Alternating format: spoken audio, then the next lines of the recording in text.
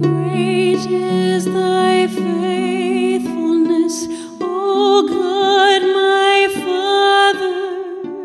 There is no shadow of turning with thee. Thou changest not, thy compassions, they fail not. As thou hast been, thou forever wilt be. Great is thy faithfulness, great is thy faithfulness. Morning by morning, new mercies I see. All I have needed, thy hand hath provided. Great is thy faithfulness, Lord, unto me. Summer and winter and springtime and harvest, sun, moon, and stars in their courses above, join with all nature in manifold witness to thy great faithfulness, mercy, and love. Great is thy faithfulness, great is thy faithfulness. Morning by morning, new mercies I see. All I have needed, thy hand hath provided. Great is thy faithfulness, Lord, unto me. Pardon for sin and a peace that endureth.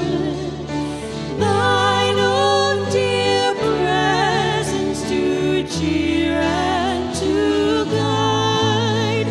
Strength for today and bright hope for tomorrow.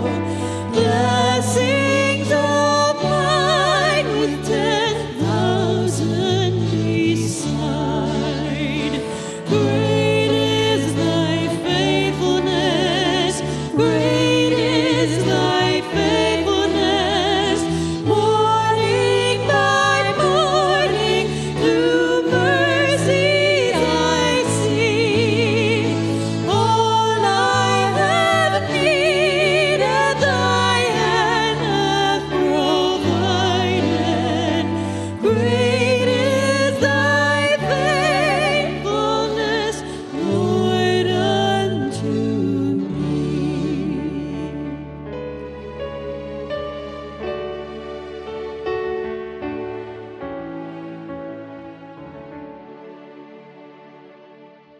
Morning, guys.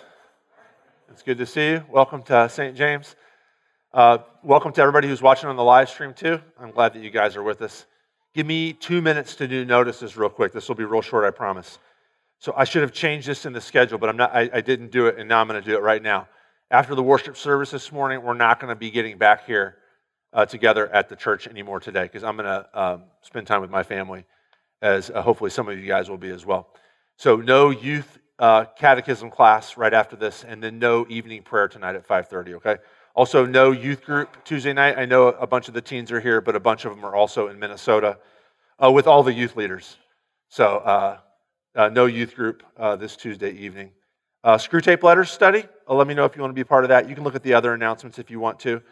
Be aware that July 11th, we're going to be doing a one-day VBS this year, kind of easing our way back into VBS land. Maybe next year we'll get back to a whole week. Jen Weber will be giving us more info on that coming up. Okay, new members class. If anybody is interested in new members class, we're going to start one up here.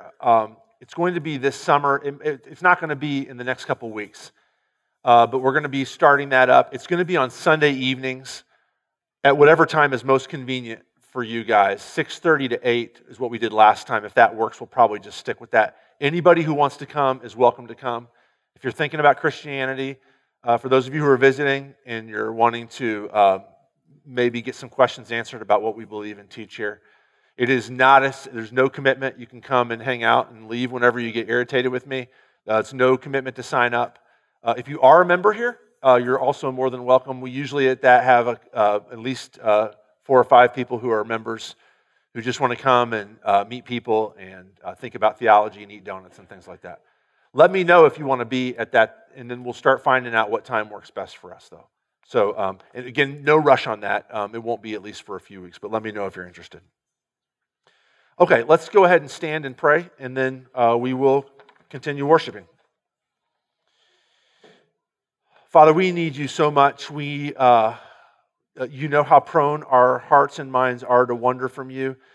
You know how easy it is for us to trust things besides you, to trust our own plans, to trust our own philosophical presuppositions. And God, we need you to shape and mold us into the people that you want us to be. And so we're asking you this morning in the name of your Son, Jesus, that you would pour your Holy Spirit out on us and bind us to yourself. Come here and meet with us. We need you. We don't need knowledge of you, a head knowledge of you. We don't need a great worship experience as much as we need you here with us personally. And so we pray that you would come and meet with us. In the name of your Son, Jesus, amen. Let's continue in the name of the Father, and of the Son, and of the Holy Spirit. Lord, have mercy upon us. Christ, have mercy upon us. Lord, have mercy upon us. Let us confess our sin to God. O Lord, God of Abraham, Isaac, and Jacob, be the God of your people today. We confess that we have worshipped too many other gods. We have devoted ourselves to all too many different values. Turn our hearts to you again, O Lord, God of Abraham, Isaac, and Jacob. Be the God of your people today. We confess that we have visited all too many sanctuaries. We have tried to find the sources of life in all too many other places. Turn our hearts to you again, O Lord, God of Abraham, Isaac, and Jacob. Be the God of your people today. We turn to you and to you alone to be our God, our only God. Forgive our sins. Give us spiritual integrity. Give us wholeness and holiness. Answer us in the name of Christ, for he has promised to intercede for us. It is in him that we pray, in the fellowship of his body. Amen. Because of Jesus, God has forgiven all our sin. Hear the gospel of Christ from 1 John chapter 2. We have an advocate with the Father, Jesus Christ the righteous. And he's the expiation for our sins. And not for ours only, but for the sins of the whole world. Amen. Please remain standing for the opening hymn.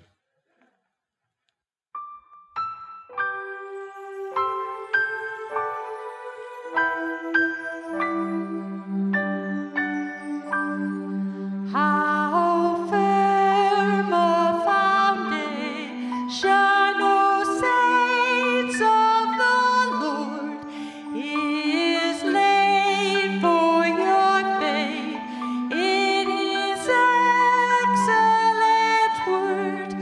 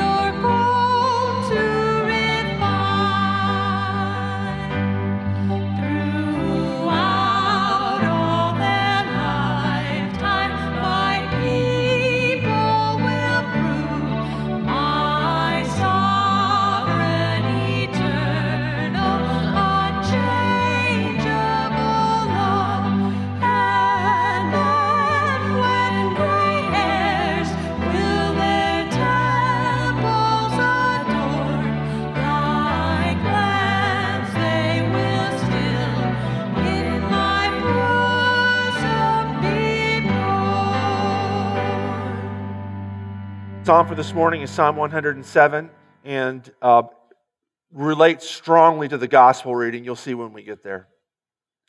Then they cried to the Lord in their trouble, and He delivered them from their distress. He made the storm be still, and the waves of the sea were hushed. Then they were glad that the waters were quiet, and He brought them to their desired haven. Let them thank the Lord for His steadfast love, for His wondrous works to the children of men. Let them extol Him in the congregation of the people, and praise Him in the assembly of the elders. Glory be to the Father, and to the Son, and to the Holy Spirit, as it was in the beginning, is now, and will be forever. Amen. You may be seated. So the reading from Job chapter 38, it's right at the end of the book of Job. And if you're familiar with Job, for the whole first part of the book, Job is confused as to why all these bad things have been happening to him. He's lost his money, he's lost his kids, he's lost his property, and he's been challenging God. He's been shaking his fist in the face of God, saying, "Where are you at? Do you not care about me? Why aren't you here?" And at the very end, God shows up, and unfortunately, we're only going to read these 11 verses, but it's basically 3 chapters of God not answering his question. God not telling him why bad things have happened to him. But God just saying, and God's not being gentle either with him, God just saying, "I'm God and you're not, so trust me." This is the very first part of it. Then the Lord answered Job out of the whirlwind and said, "Who is this that darkens counsel by words without knowledge? Dress for action like a man. I will question you and you make it known to me. Where were you when I laid the foundation of the earth? Tell me if you have understanding. Who determined its measurements? Surely you know." This is definitely sarcasm here. "Or who stretched the line upon it? On what were its bases sunk? Or who laid its cornerstone when the morning stars sang together and all the sons of God shouted for joy? Or who shut in the sea with doors when it burst out from the womb? When I made clouds its garment and thick darkness its swaddling band, and prescribed limits for it and set bars and doors, and said, 'Thus far shall you come and no farther, and here shall your proud waves be stayed.'" This is the word of the Lord. Thanks be to God. Epistle reading is from 2 Corinthians 6. So we've been reading through 2 Corinthians the past few months, and you'll know that one of the main thing Paul's doing in 2 Corinthians is telling the church at Corinth, "I actually am an apostle of Jesus Christ, and you should listen to me instead of the super apostles." That's what he calls them. Guys who are dynamic and engaging and are powerful public speakers and do miracles and have lots of money and are super attractive. And the church at Corinth has started following these guys who are taking their money and dehumanizing them. And Paul is saying, "You should follow me." And then the church at Corinth says, "Well, we need letters of recommendation from you." And Paul says, "You're kidding me, right? Like, you're my letter of recommendation. Remember, I came to your city, I preached the gospel, and you came to faith. You are my letters of recommendation." Here he's going to make reference to a different type of letter of recommendation that he has, which shows that he is a true apostle. "Working together with him, with God, then, we appeal to you not to receive the grace of God in vain. For he says, 'In a favorable time I listened to you, and in a day of salvation I have helped you.' Behold, now's the favorable time. Behold, now's the day of salvation. We put no obstacle in anyone's way, so that no fault may be found with our ministry. But as servants of God, we commend ourselves in every way." Now he's going to commend himself. Here's our letters of recommendation. "By great endurance, in afflictions, hardships, calamities, beatings, imprisonments, riots, labors, sleepless nights, hunger, by purity, knowledge, patience, kindness, the Holy Spirit, genuine love, by truthful speech in the power of God, with the weapons of righteousness for the right hand and for the left, through honor and dishonor, through slander and praise. We are treated as impostors and yet are true, as unknown and yet well known, as dying, behold we live, as punished and yet not killed, as sorrowful, yet always rejoicing, as poor, yet making many rich, as having nothing, yet possessing everything. We've spoken freely to you, Corinthians. Our heart is wide open. You're not restricted by us. You're restricted in your own affections. In return, I speak as to children. widen your hearts also. This is the word of the Lord. Thanks be to God.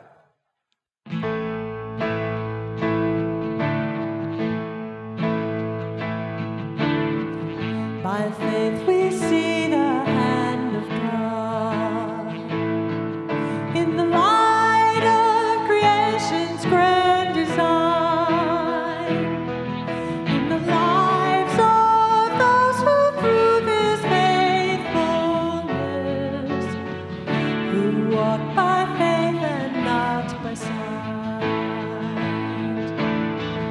By faith our fathers roamed the earth with the power of His promise in their hearts, of a holy city built by God's own hand, a place where peace and justice reign. We will stand as children of the promise. We will fix our eyes on Him, our souls reward, till the race is finished and the work is done. We'll walk by faith and not by sight.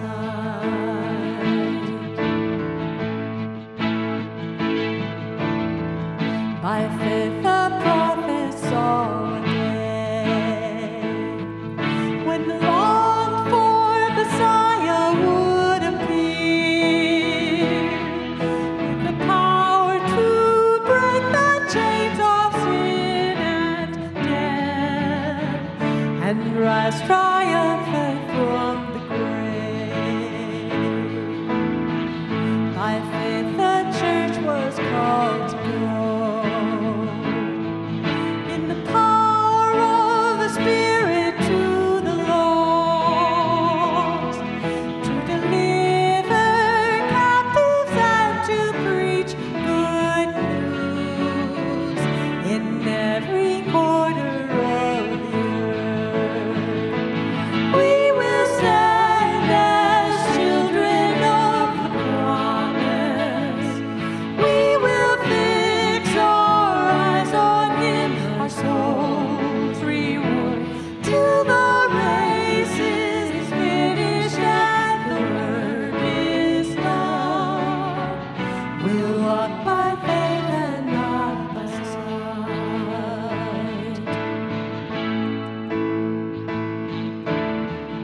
By faith this mountain shall be moved, and the power of the gospel shall prevail. For we know in Christ all things are possible, for all who call upon His name. We will stand as children of promise. We will fix our eyes on Him, our souls reward, till the race is finished and the work is done. We'll walk by faith and not by sight.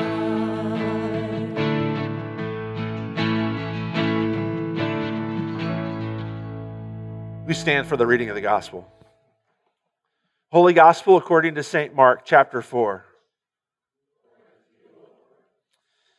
On that day, so this is right after the reading from last week where Jesus was teaching the two parables and He was standing in the boat just offshore. On that day when evening had come, Jesus said to them, "Let us go across to the other side." And leaving the crowd, they took Him with them in the boat, just as He was. So He was standing there teaching in the boat, and they just left right from there. And other boats were with Him. And a great windstorm arose, and the waves were breaking into the boat so that the boat was already filling. But He was in the stern, asleep on the cushion. And they woke Him and said to Him, "Teacher, do you not care that we are perishing?" And He awoke and rebuked the wind and said to the sea, "Peace, be still." And the wind ceased, and there was a great calm. He said to them, "Why are you so afraid? Have you still no faith?"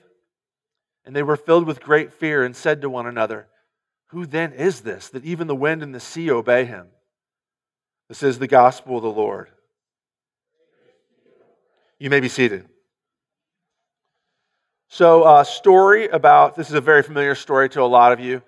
A story about a great storm on the Sea of Galilee. That this is a pretty common phenomenon even now. There's a word that sailors on the sea, that fishermen on the Sea of Galilee today have. They call it the shark. The words for these storms. So the Sea of Galilee sits a couple hundred feet below sea level, warm and muggy, not Dead Sea level warm and muggy, but warm and muggy. But then it rises up real tall to a mountain range, several thousand feet, and cold air comes down off of that. And there are lots of storms on the Sea of Galilee. And so this is happening, and Jesus calms the storm. He says, here it says, "Peace, be still." That's from the it's King James Version language, which just sounds kind of like calm and soothing. It's actually more along the lines in Greek. It's more like in your face than that. It's more like stop and be quiet. Stop, be quiet. Jesus calms it, and they're saved.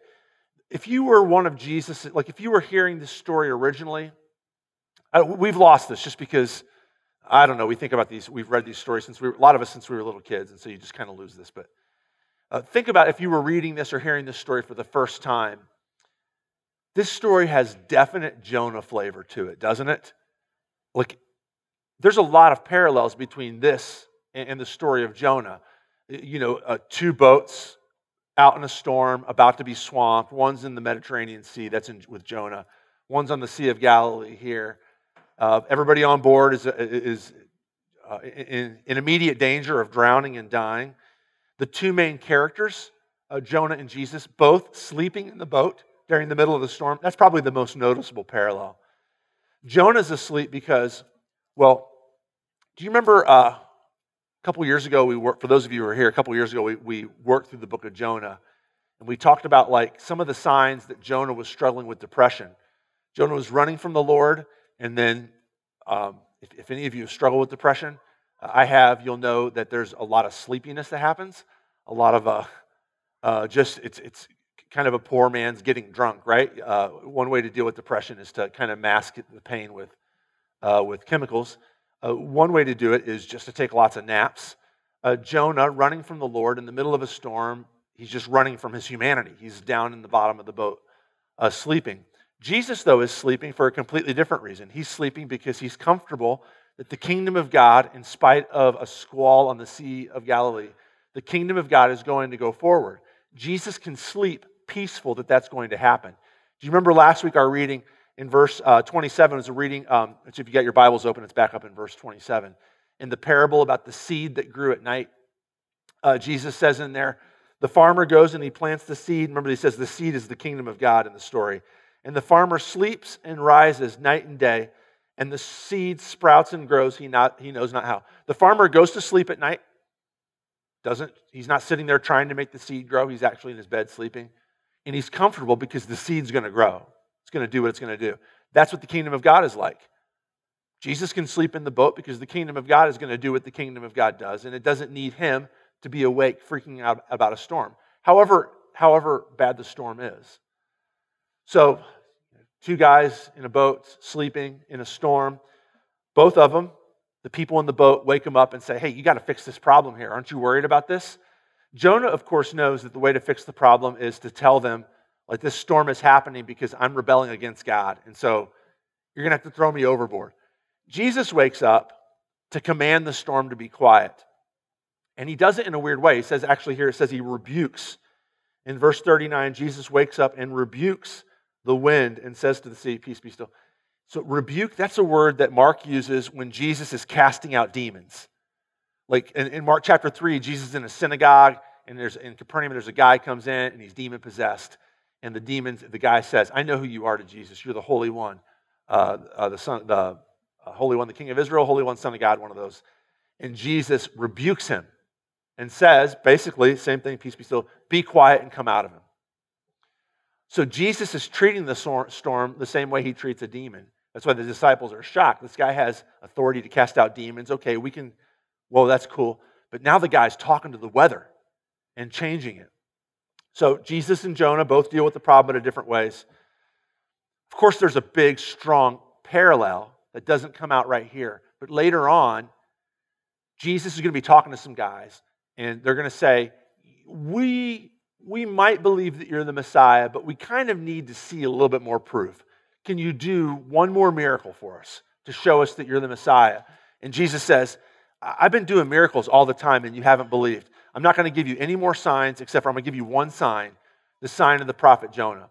Just as Jonah was thrown overboard and was in the belly of the fish 3 days and 3 nights, so the Son of Man, so I will be buried in the heart of the earth for 3 days and 3 nights.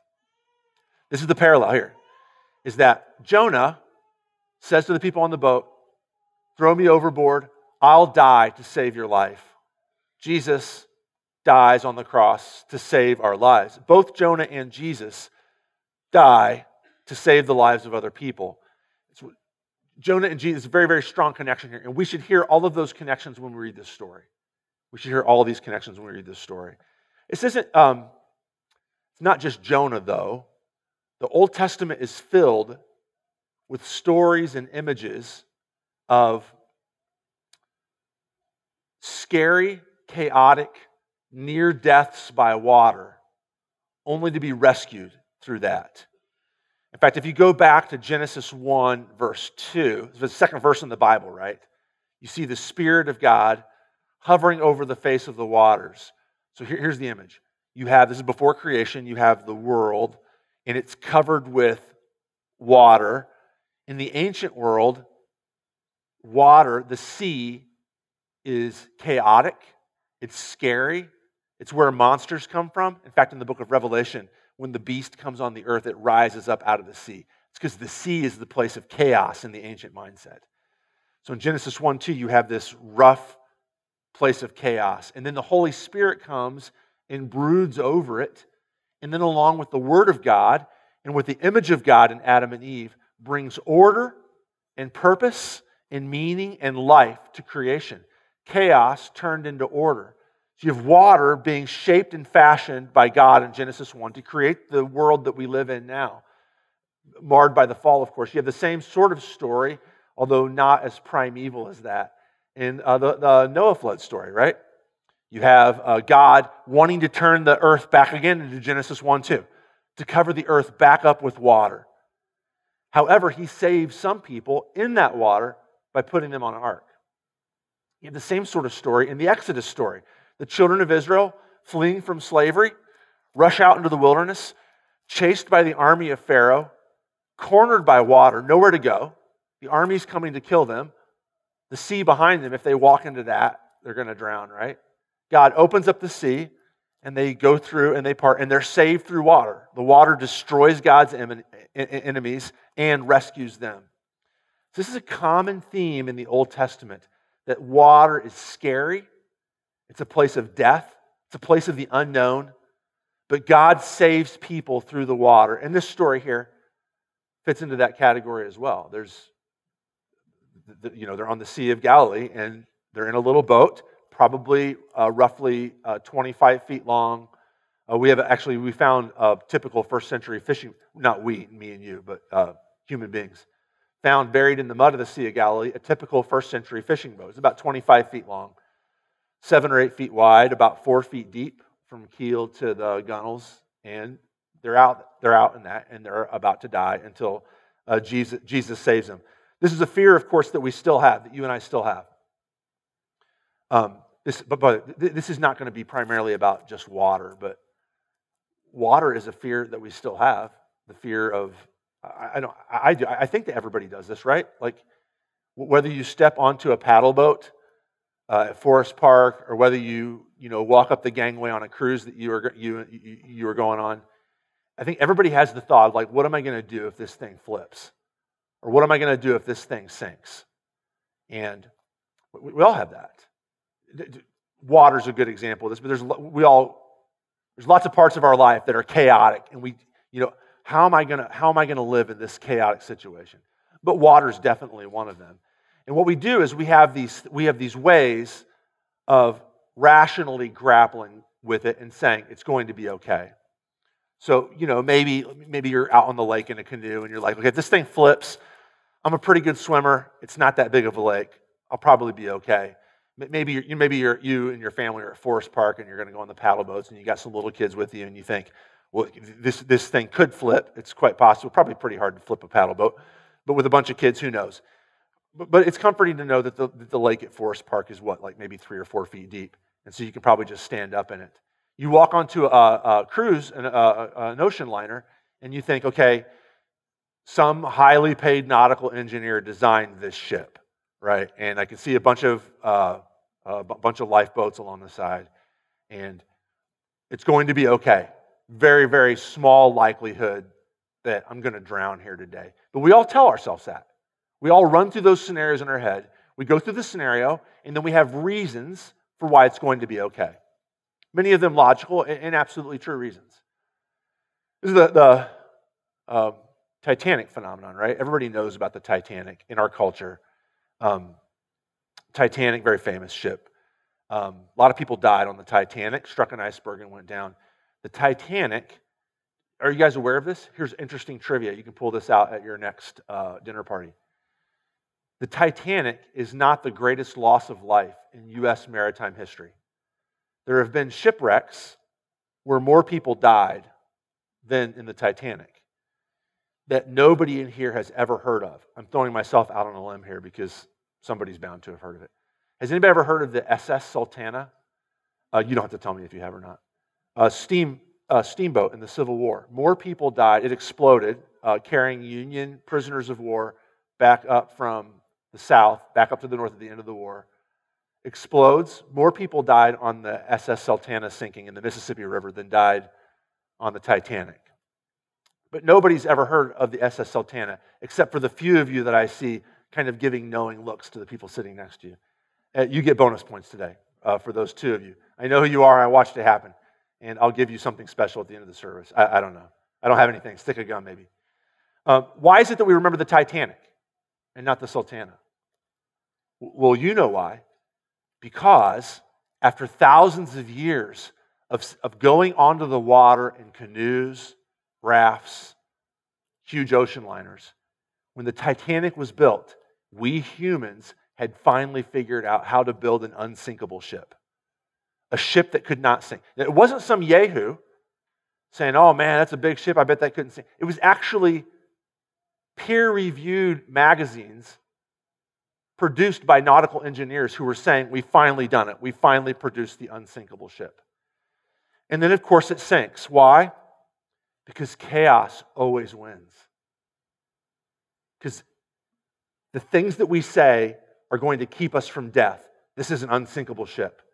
This lake is pretty shallow. None of them, at the end of the day, are completely reassuring. And what they are, in fact, those rationalities, what they are, in fact, are ways to try and make God the last resort. Now, hold on. I'm not judging here. We all do this. So I'm not saying this is not going to be a sermon about, so make God your first resort. Actually, it's dang near impossible as fallen human beings. We all do this, right?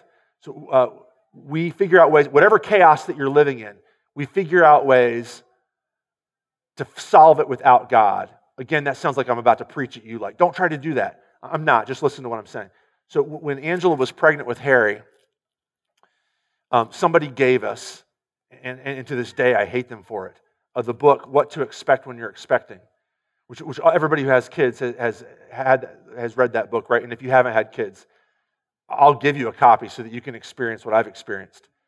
So basically what to expect when you're expecting, and then what to expect when, what's the next version? What to expect when you have a baby or whatever. I don't remember the name of that one.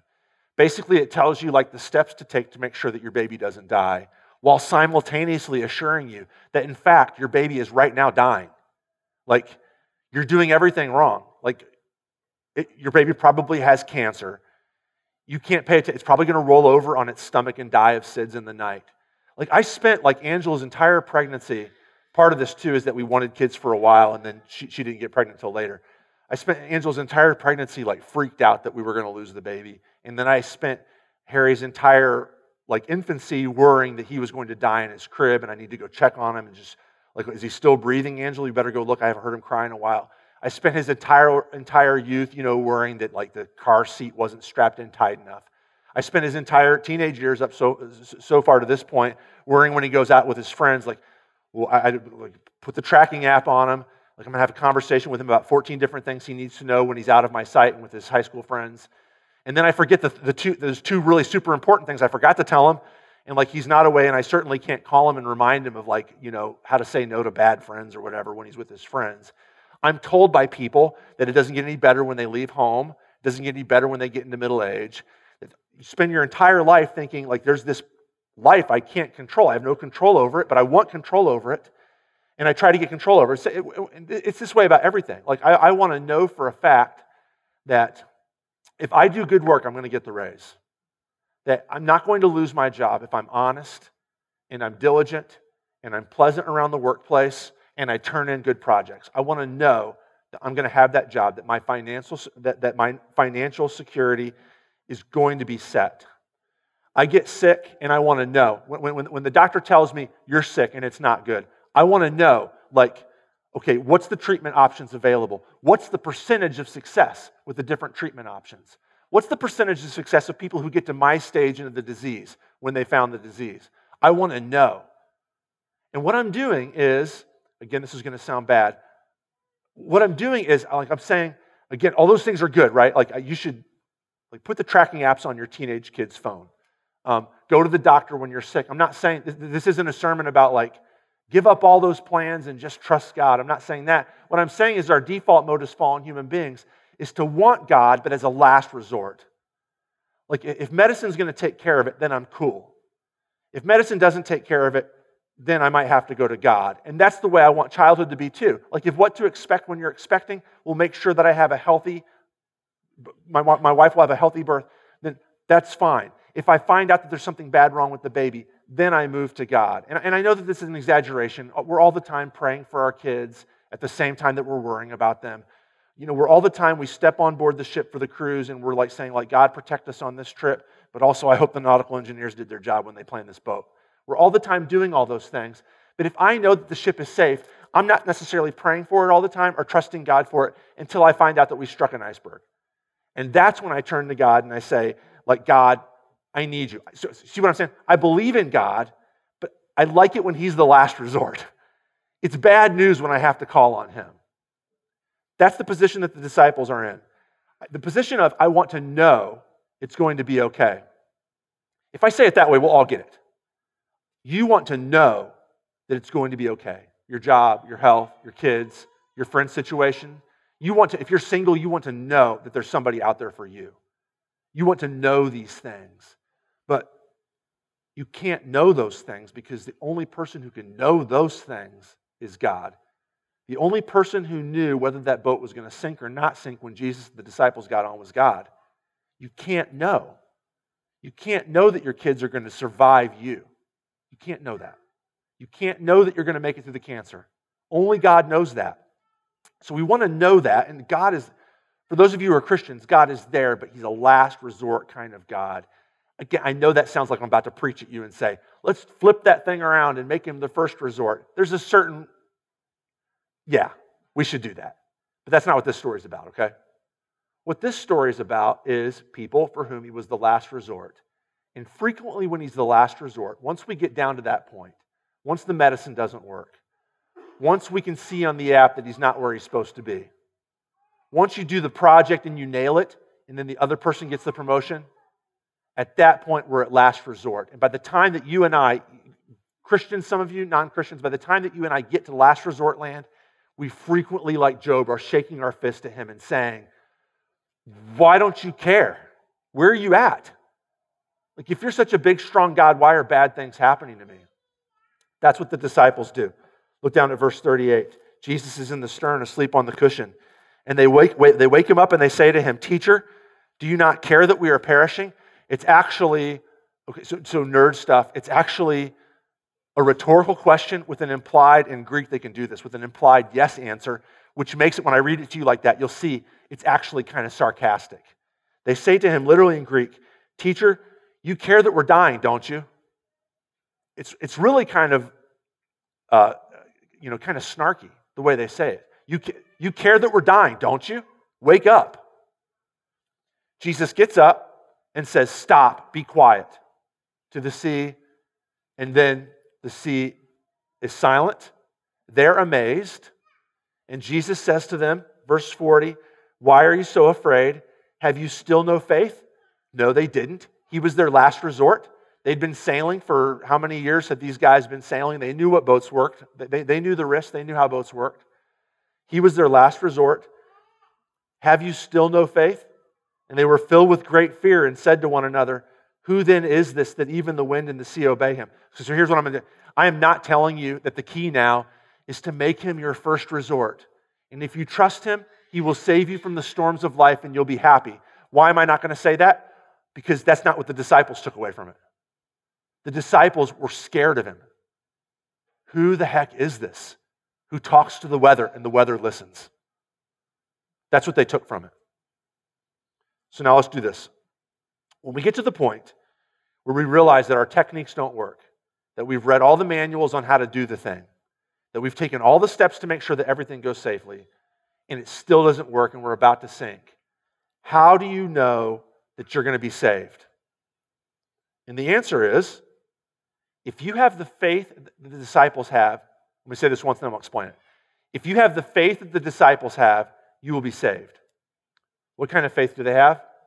The kind of faith that says to Jesus, you care that I'm dying, right?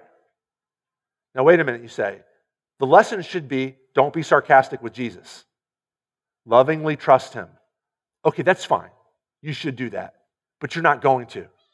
Because every single one of us, when pushed to the wall, will pull the theodicy card. We'll say to God, where are you at? I've served you all my life, or I've given money to the church, or I tried to be a good dad, or whatever it is that you do. Where are you at? Why are you not helping me? We're all going to do it. And when you do that, when your back is pushed to the wall and you say to God, God, where are you at? You just completely ignored me. You know what he's going to do? He's going to save you. Because that's what he does. This will be my last point. I'm going to unpack it. It's going to take a few minutes, but this is the last point of the sermon.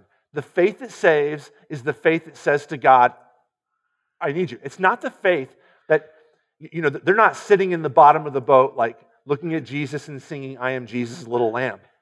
They're ticked off and they're scared. And they wake him up, and even when he saves them, they're still scared. They're even more scared, but of something different now. But you know what? That's the faith that saves. The faith that saves is Job. Can I go back to the Job reading again? Job is mad at God through that whole book. Job loses everything. Job shakes his fist at the sky and he says to God, if you're such a powerful God, why don't you come down here and talk to me? Then I could prove to you that I'm right and that you're wrong. And you know what God does at the end? He says to Job's friend, Job's my guy. He's righteous in my eyes. His friends were like reading him theology, like quoting him good stuff from Scripture, like explaining to him the link between evil and pain. All this like good theological stuff. And at the end, God rejects them and accepts Job. Why? Because Job didn't like God, but he didn't like God. He went to God with his dislike. He went to God with his lack of faith. That's the faith that saves. So, we have this notion in the Christian church that saving faith is, I'm going to give you three options here that we all kind of bounce around back and forth, and some of us lean more towards one or the other, that aren't necessarily, when we talk about saving faith, it's not what we mean. First of all is rationalism. We're all children of the Enlightenment. We all like systems in theology, some of you more than others. A church like ours, that it's, the LCMS is more on the theological spectrum, very serious about theology, which is a wonderful blessing. The danger, of course, is to think that knowing theology is faith. Like, I believe in the Apostles' Creed, and that's saving faith. Or, I know the small catechism, and that's saving faith. And what I'm not going to say is that stuff is unimportant. But what I am going to say is that that's not where the disciples are at. The disciples aren't saying, I know the great truths of the faith. The disciples are not saying that. They're saying, don't you even care that we're about to drown? But they're saying it to the right guy. Second option, emotionalism.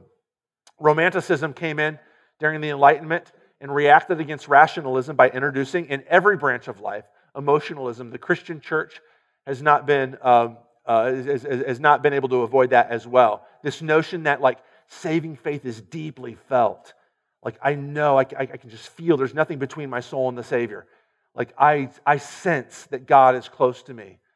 That's good when you sense that, but you'll know, just like rationalism, sometimes that's not at the front of your mind.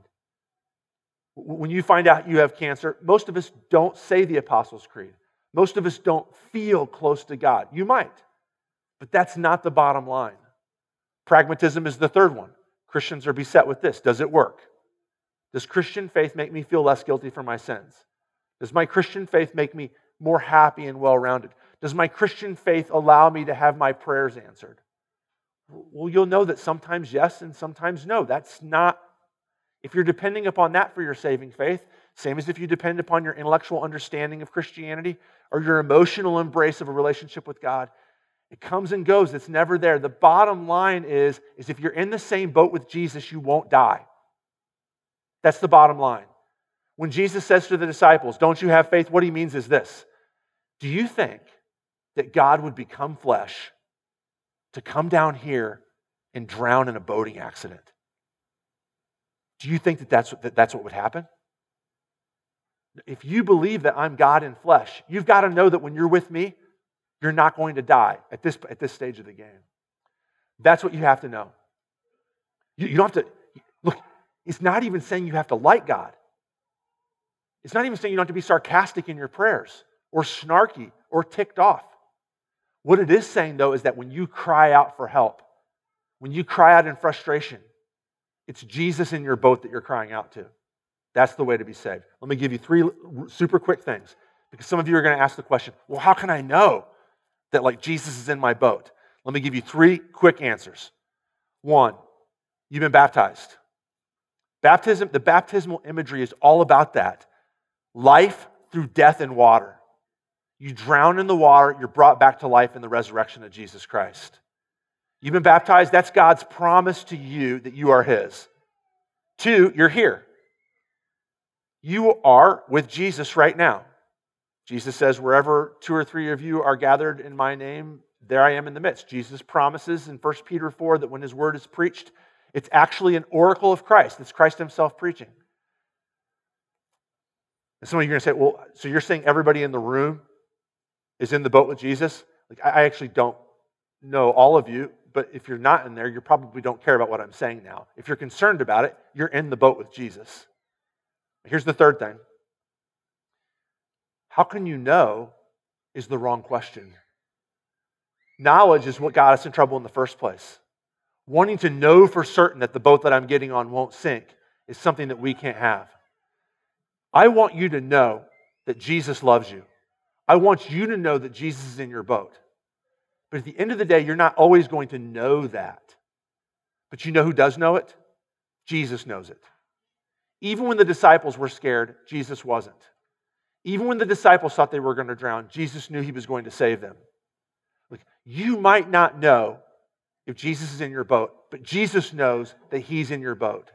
And He says, I love you. And at the end of the day, I'm not encouraging you to take a certain mindset or try to really believe. Just go to Jesus. That's saving faith. Okay, stand up and let's pray, then we'll have communion together.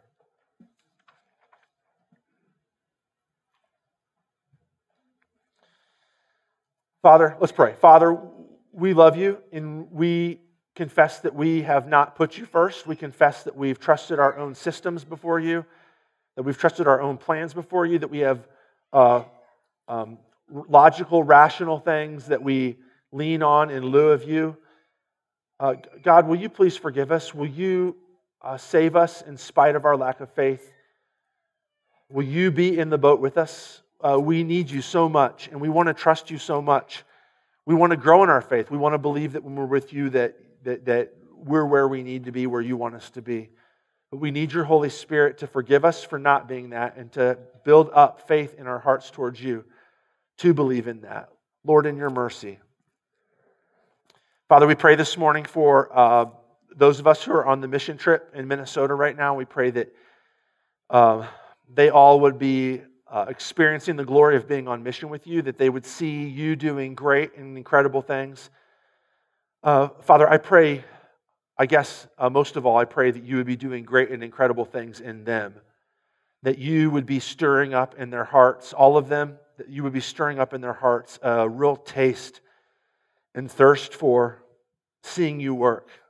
for seeing your gospel not just be an intellectual exercise or content for private devotions, but to be actually active, working in the world, fixing your creation. And Father, will you use that to spur them on to a lifetime of love and service, to a lifetime of kingdom work, to a lifetime of being on mission with your Son, Jesus.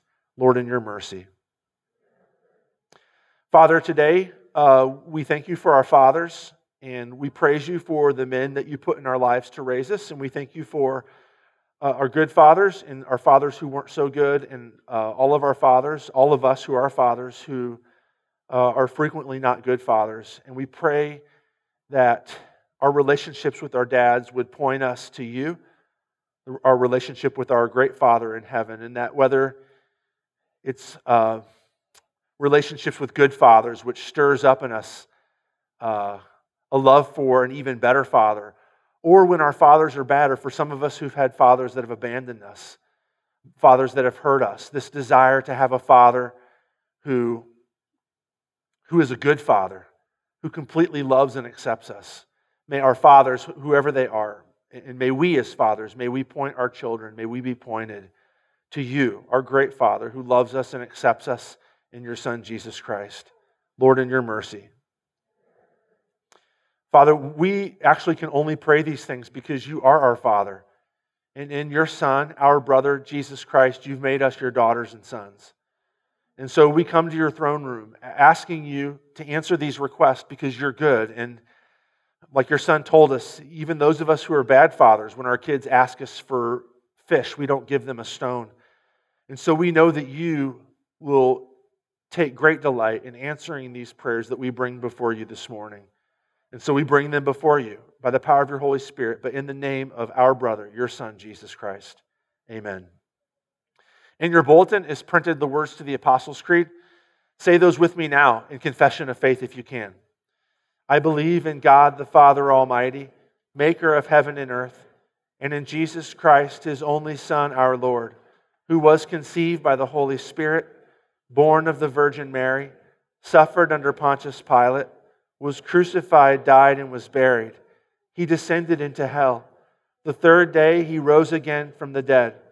He ascended into heaven and sits at the right hand of God the Father Almighty. From thence he will come to judge the living and the dead.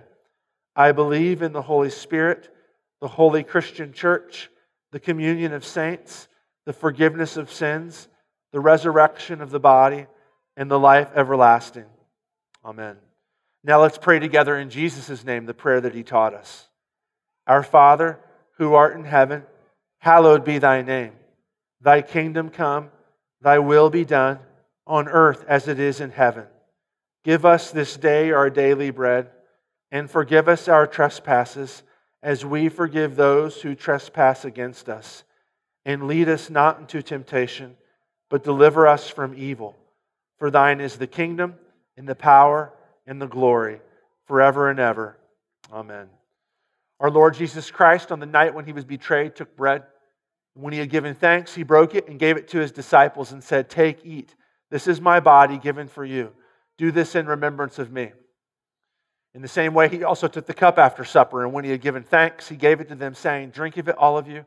This cup is the new covenant in my blood, shed for you for the forgiveness of all your sins. Do this as often as you drink it in remembrance of me." The peace of the Lord be with you always. Amen. You may be seated.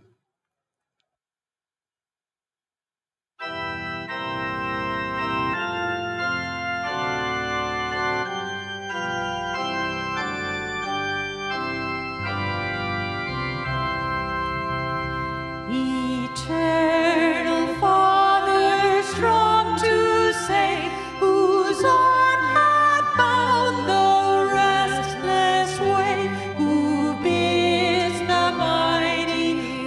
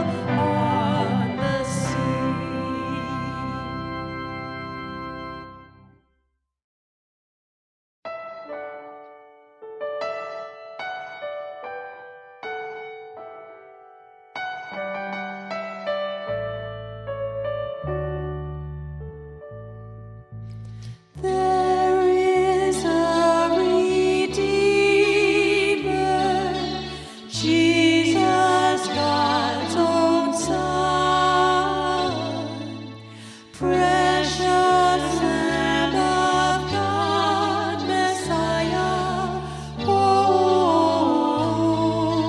One. Thank you, oh my Father, for giving us your Son and leaving your Spirit till the work on earth is done.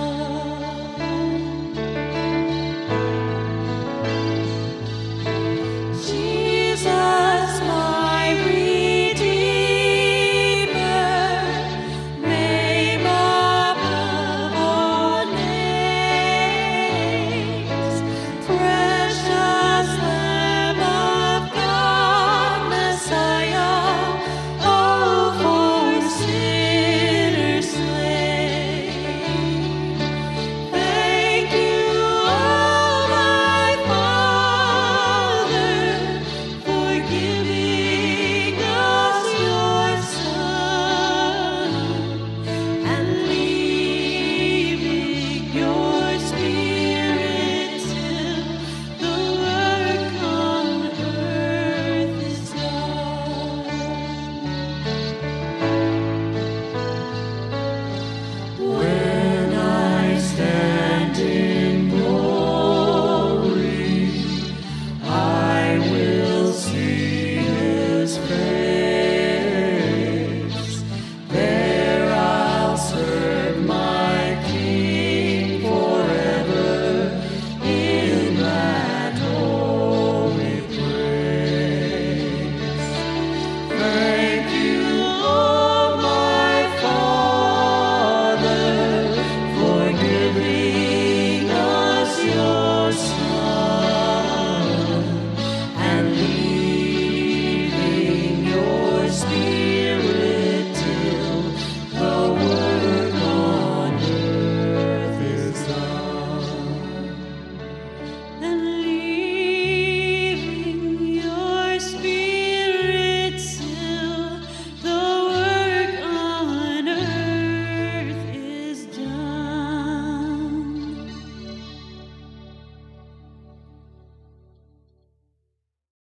Please stand. And now may this true body and blood of our Lord and Savior Jesus Christ strengthen you and preserve you and keep you in the one true faith to life everlasting. Depart in Christ's peace. Amen. Lord, now let your servant depart in peace according to your word. For my eyes have seen your salvation, which you have prepared before the face of all people, to be a light to lighten the Gentiles and to be the glory of your people Israel.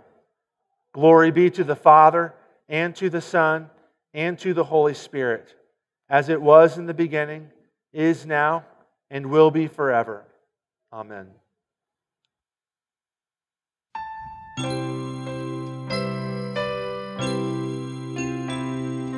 Jesus loves me, this I know, for the Bible tells me so. Little ones to Him belong. They are weak, but He is strong. Yes, Jesus loves me. Yes, Jesus loves me. Yes, Jesus loves me. The Bible tells me so. The Lord bless you and keep you. The Lord make His face shine upon you and be gracious unto you. The Lord lift up His countenance upon you and give you His peace. Amen. Look around, find somebody that you don't recognize or somebody that you haven't talked to recently, and start building that community in Jesus Christ. Go in peace.